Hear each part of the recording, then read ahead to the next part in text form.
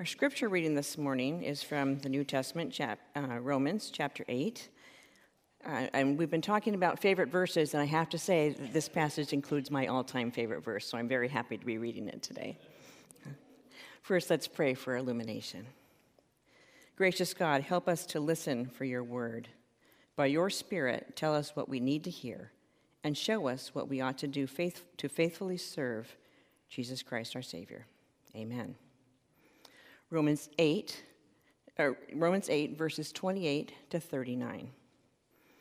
And we know that in all things God works for the good of those who love him, who have been called according to his purpose. For those God foreknew, he also predestined to be conformed to the image of his Son, that he might be the firstborn among many brothers and sisters. And those he predestined, he also called. Those he called, he also justified. Those he justified, he also glorified. What then shall we say in response to these things? If God is for us, who can ever be against us? He who did not spare his own Son, but gave him up for us all, how will he not also, along with him, graciously give us all things? Who will bring any charge against those whom God has chosen? It is God who justifies. Who then is the one who condemns? No one. Christ Jesus, who died, more than that, who was raised to life, is at the right hand of God and is also interceding for us. Who shall separate us from the love of Christ?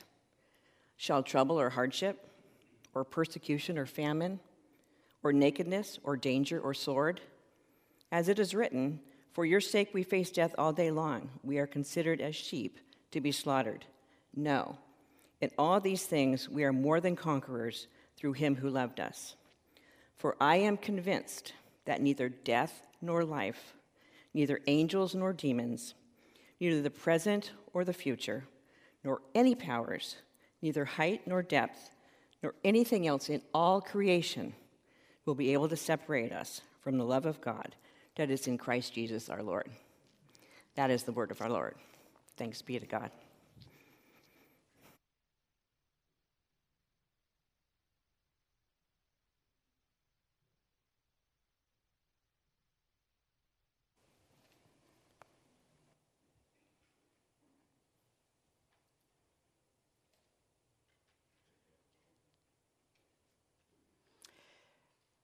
There are some scripture passages that preach themselves, aren't there? Well, today we continue in our series titled Victorious, the Triumph of Life in the Rising of Jesus Christ. And we have finished our month-long study going in depth into one of the great chapters on the impact of the resurrection of Jesus, 1 Corinthians chapter 15. And that path that we have taken was at least partially inspired by Handel's Messiah, which draws deeply from 1 Corinthians 15 in its concluding part 3. Handel's masterpiece doesn't end there, but continues on with a few more songs. And we will continue on with some of these texts through the end of this series, which concludes 2 weeks from today on Father's Day. Handel's Messiah continues its triumphant message by touching on another great chapter of Scripture, which we have heard read, Romans 8. The song, If God is For Us, reflects on the powerful impact of Jesus' victory over sin and death. Now, today is Pentecost, which marks the beginning of the church when the promised Holy Spirit was given by Jesus to the church. The powerful spiritual life present in Jesus' resurrection from the dead is with us through the Holy Spirit. The Holy Spirit is spoken of in Romans 8 as a first fruit. You might think of it as a deposit of the triumphant resurrection life that is assured in Christ. The Spirit gives God's people life. You might think of the Holy Spirit as the agent of our very own resurrection from the dead. Romans 8:11, this is previous to the section that we read, says this, "And if the Spirit of him who raised Jesus from the dead is living in you, he who raised Christ from the dead will also give life to your mortal bodies because of his Spirit who lives in you." One of the life-giving aspects of the Holy Spirit's work within us and among the church is mentioned in verse 26, just before this passage that we read. It says this, "The Spirit helps us in our weakness. We do not know what we ought to pray for, but the Spirit himself intercedes for us in a way beyond words." The Spirit helps us. The concept of help would be a good one for us to discuss with each other. So I invite you to gather with 2 or 3 or 4 people around you. Make sure no one is left out. Look around and gather together and share about a time when someone helped you or a time when you helped someone else. Turn toward each other, gather together, and share. Go ahead and try this at home as well. If you're alone at home, feel free to just think through this question. Share about a time when someone helped you or when you helped someone else.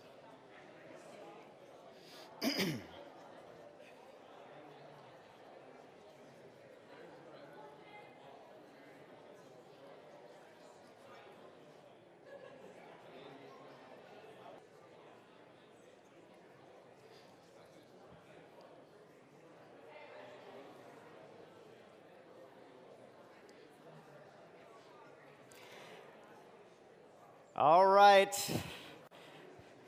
I guess that's a taste of the conversation. I'm sure if you're in a larger group, perhaps you didn't get your chance to share.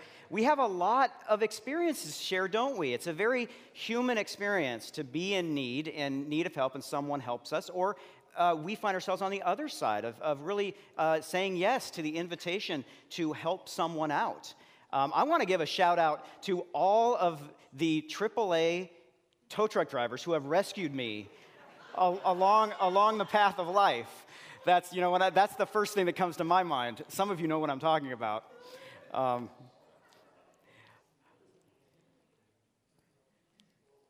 God is working in our lives through the Holy Spirit in the direction of the good and the glory. The good. Verse 28, "And we know that in all things God works for the good of those who love him, who have been called according to his purpose." Now, this is a promise for those who are in Christ. Who is this promise for? It's for those who love God, who are called according to his purpose. Now, you have to understand the connection between our good and our glory to understand that it's talking about those who are called, because if you move on to verse 30, it says, "And those he predestined, he also called." So this is who we're talking about. Those whom God has called, an effectual call, as the theologians would call it. Those are the people that God has justified through the death of Jesus Christ for their sins. And those he justified, he also glorified. So being justified before God because of Jesus' death as a sacrifice for our sins, then through his resurrection, it empowers us to be glorified. When in Scripture, and especially in the New Testament and the writings of Paul, when it talks about our glorification, we're talking about this whole phenomenon of our resurrection to eternal life, just as Christ has been raised. It follows this same thing that we saw in 1 Corinthians 15, where it says Jesus is the firstborn of many sisters and brothers, referring to his resurrection that then we follow in. And this is an important aspect of the ministry of the Holy Spirit as help for us.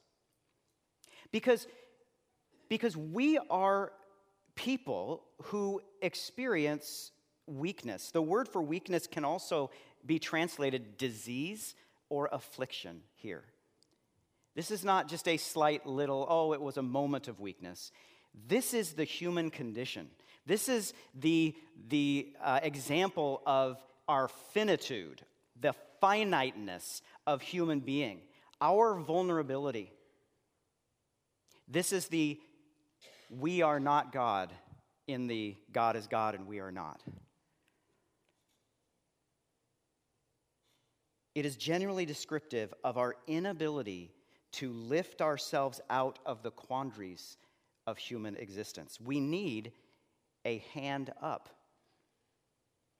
The Greek concept of help really kind of helps us with some word pictures that it really is a reaching out of the hand to lend someone a hand and pull them up or to steady them. The Holy Spirit works toward the good in our lives, and it's so meaningful because of how vulnerable our lives are to the opposite of what is good. The Holy Spirit works in the midst of our experience of the not good, which we have plenty of experience with. We don't know what it's like to not have the Spirit interceding and working for our good. But the Holy Spirit also, as part of the working in the good in our lives, also is working toward the long game and working toward our glory. We can't get there on our own. The Spirit takes us there. When I was thinking about the Spirit taking us there to glory, the song in my mind by the Staples Singers, the gospel group, I Know a Place, I'll Take You There. I'm not going to sing it for you, but now it's starting to go through in your mind because they repeat, I'll take you there all throughout the song. That's a song about heaven. That's a song about eternal life. It really is a song about the Spirit taking us where we couldn't go on our own.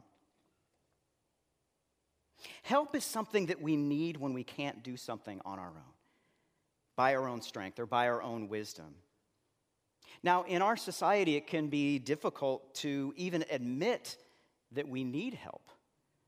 Perhaps you found that to be true, that maybe even sharing with one another in the safety and security of this particular community of faith, that maybe you had to think through the things you might share, because maybe there are times when you've needed help that maybe you're a little bit close-guarded in sharing that your life was vulnerable or that vulnerable at that time.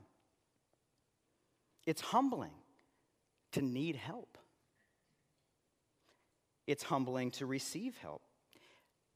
But when we receive help, it relieves a burden. And it reminds us that we are not alone. The Spirit-led mission of the church has always been a natural extension of the Spirit's ministry of helping those who are weak. In its first centuries, the church was often persecuted. The church was not in charge of the society. The church was weak and suffering.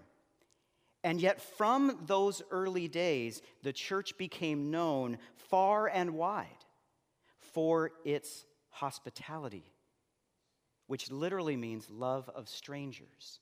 Later on in Romans chapter 12, verse 13, Paul writes, "Share with the Lord's people who are in need. Practice hospitality." Philoxenia is the Greek word, literally meaning love of strangers. Relying on the Holy Spirit's help in times of weakness, the early church sought to rescue and shelter those who found themselves in need of help. Their hospitality led to the formation of hospitals. That's the story of why we have hospitals. A contribution of the Christian faith of immeasurable impact. And this same Spirit empowers the mission of the church and the mission of this very congregation today.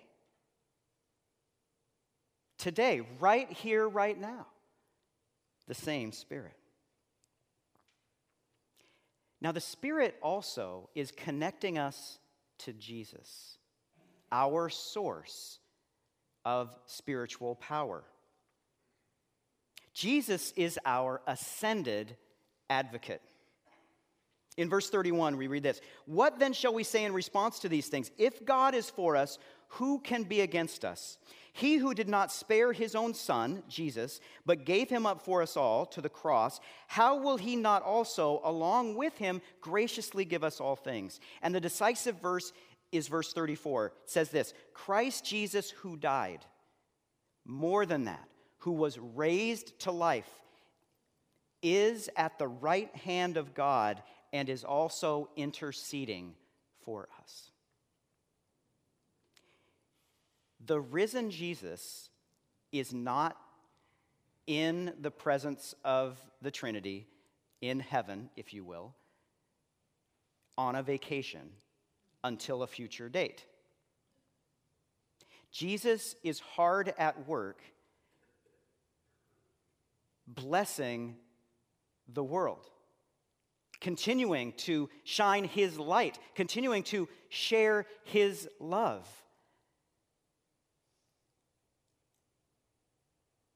And one expression of this, perhaps an expression that really captures everything, is Jesus at the right hand of God, a place of authority, a place of unique authority, interceding for us. And here's another Spirit connection. This ministry of Jesus interceding for us is one of advocacy. Advocacy. Some of you know where I'm going here, because in the Gospel of John, Jesus speaks of the Holy Spirit this way. He's introduced as the advocate. In verses 16 and 17 of John 14, Jesus says this to his disciples: "The Father will give you another advocate, another advocate." Jesus has already claimed advocacy. He already knows that when he ascends to be at the right hand of the Father, he will be advocating for his disciples. But he says another advocate will be given to you by the Father, and he will help you and be with you. Help you? Yes, help you and be with you forever. And then Jesus names it, the Spirit of truth. Advocate in Greek is parakletos, paraclete, which means to call alongside. It means, having an advocate means someone to come alongside you down here. If you think about God being up there, and the imagery here is of God glorified, Jesus raised, ascended to the right hand of the Father, that creates distance. And some of us might be tempted in thinking that just means God is that further away from us. But Jesus speaks of the Father giving us the Spirit, and that shortens the distance to no distance at all. Indeed, this presence is a presence within, closer to us than our very breath. The Spirit is with us on our end of the connection with Jesus, who is interceding with the Father on our behalf.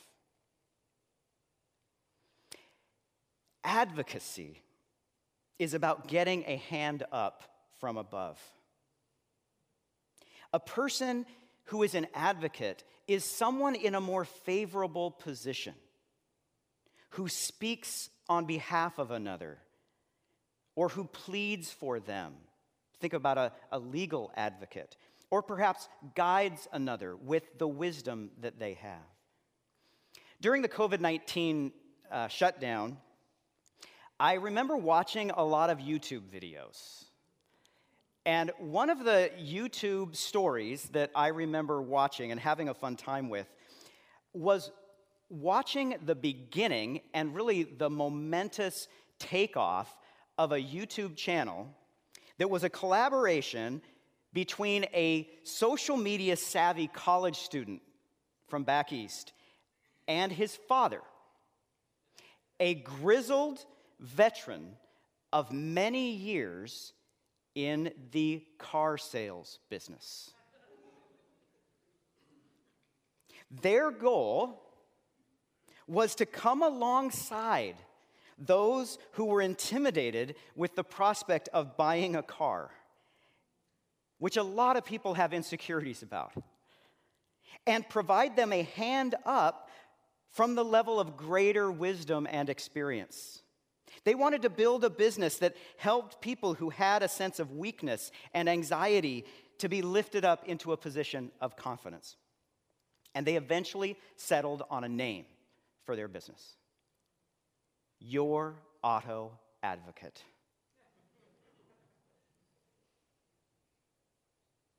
Our text concludes with a reference to the victory that was won through the death and resurrection of Jesus. It's not just 1 Corinthians 15 that speaks of the triumph in the rising of Jesus Christ. In verse 37, we are proclaimed to be more than conquerors.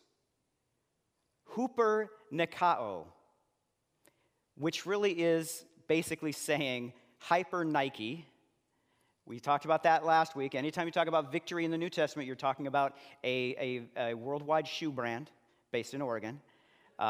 Which one came first? I'll let you figure that one out. But the hyper means super. Super conquerors, more than conquerors.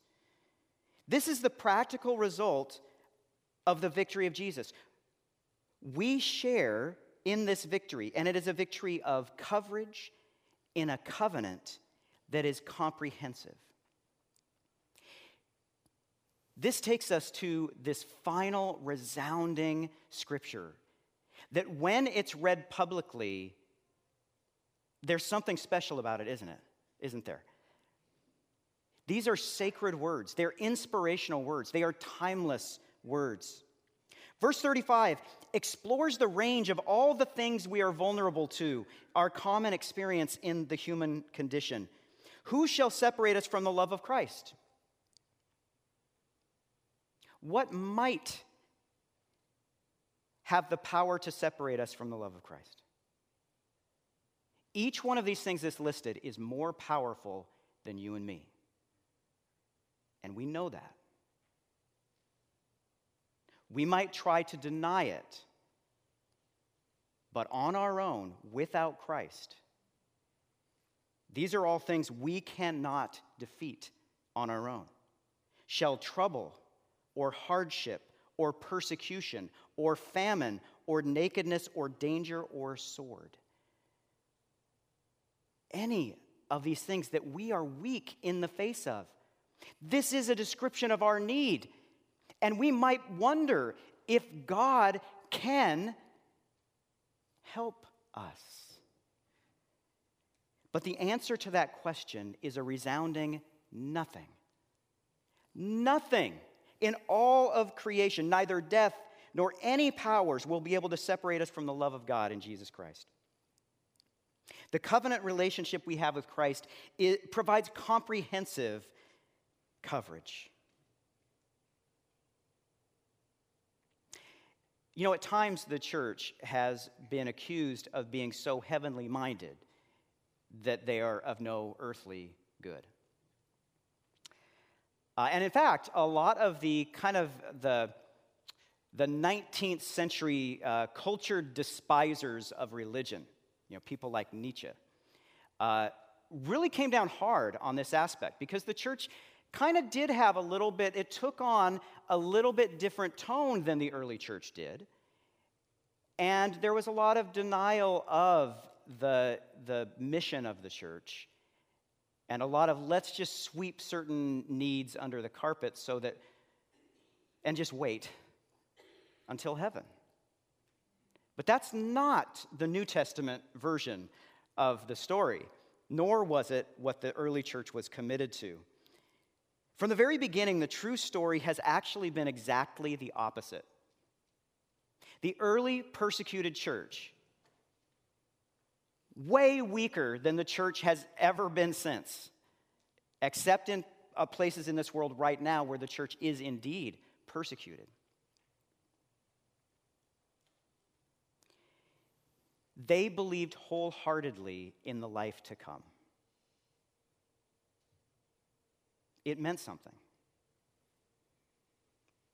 They knew that they didn't just want this life and their experience of this life to go on forever. When your family members are arrested and jailed or killed because of their beliefs, that world is not the world you want to keep going forever. We have a taste of that, even in our own lives. Those of us whose lives and family lives have been touched by cancer or brokenness or addiction. That dimension of life, that's not the life we want to go on forever. But even while looking ahead to glory beyond this world, the church was a force for life in this world. We've already mentioned the care for the weak and vulnerable and the development of hospitals to care for them. One vulnerable population that the church has consistently cared for throughout its existence is children. Written evidence from the first centuries of the church, such as the letter to Diognetus and Augustine's letter to Boniface, show that the Christian community rescued and raised children who were abandoned or exposed by their parents who didn't want them, which actually was a fairly common practice in the Roman Empire, lamentably. So even as they faced persecution, Christians were known as those who lived counterculturally. They did two things. The first is the ancient records record that they were known for being people who did not cast away their own children if they were an inconvenience. Christians became known for that when that's not what the world did. The world did the opposite. But they went beyond this by treating as their own the foundlings that had been abandoned. Children who you would just run across and find. In a culture that exposes children, abandons them publicly in public spaces, perhaps just with the hope that someone might come along, the church were the people who came along. And it's like they listened to Jesus' teaching of the Good Samaritan, and they didn't walk by on the other side of the road. They picked up the child, and they raised the child as their own. The church has done this and things like it throughout its entire history. One of the unknown stories of Handel's Messiah is that its connections with London's Foundling Hospital in the 1700s. This hospital was started in 1739 as a home for, quote, exposed and deserted young children. 1700s, London, exposed and deserted kids. But as an expression of his Christian faith, Handel became a primary supporter, financial supporter of the Foundling Hospital. And over the last 10 years of his life, he made it possible. He basically took the performance of the Messiah from the concert halls to the chapel at the Foundling Hospital. And for those 10 years, every time the Messiah was performed, it was a fundraiser for that institution. And reflecting his own personal mission, when he died, it was revealed that Handel had willed the full score of the Messiah to the Foundling Hospital. We continue in this same spirit of mission to vulnerable children, expressed in mission partnerships that focus on supporting orphans in Uganda and Haiti, as well as our support of Pregnancy Resource Center that we're in the midst of right now between Mother's Day and Father's Day. And this same spirit might motivate us to seek fresh approaches, Spirit-led approaches to securing the safety of children who are vulnerable, weak in the face of mass shootings. And we can start right where we are because the Spirit of God is within us. Right in the middle of the particular political tribes that we are a part of, amid the swirling issues, the Spirit might give us confidence to consider a new question. Is there an opportunity for me to speak more passionately about the sacred purpose of protecting vulnerable children? Might there be an opportunity to speak publicly of the God who cares, the God who empowers a church with his very own Spirit to care for the vulnerable as an expression of Christ's ultimate victory over death? Because, friends, Jesus' victory over death has brought us into the security of eternal life, where the Spirit helps us now for our good and helps us toward our glory forever. We share this victory whenever we follow the Spirit into the world of human weakness, working toward God's good purposes and working to secure the lives of those who are most vulnerable. And we do so with the confidence of those who can say that nothing will be able to separate us from the love of God in Christ Jesus our Lord. Alleluia. Amen.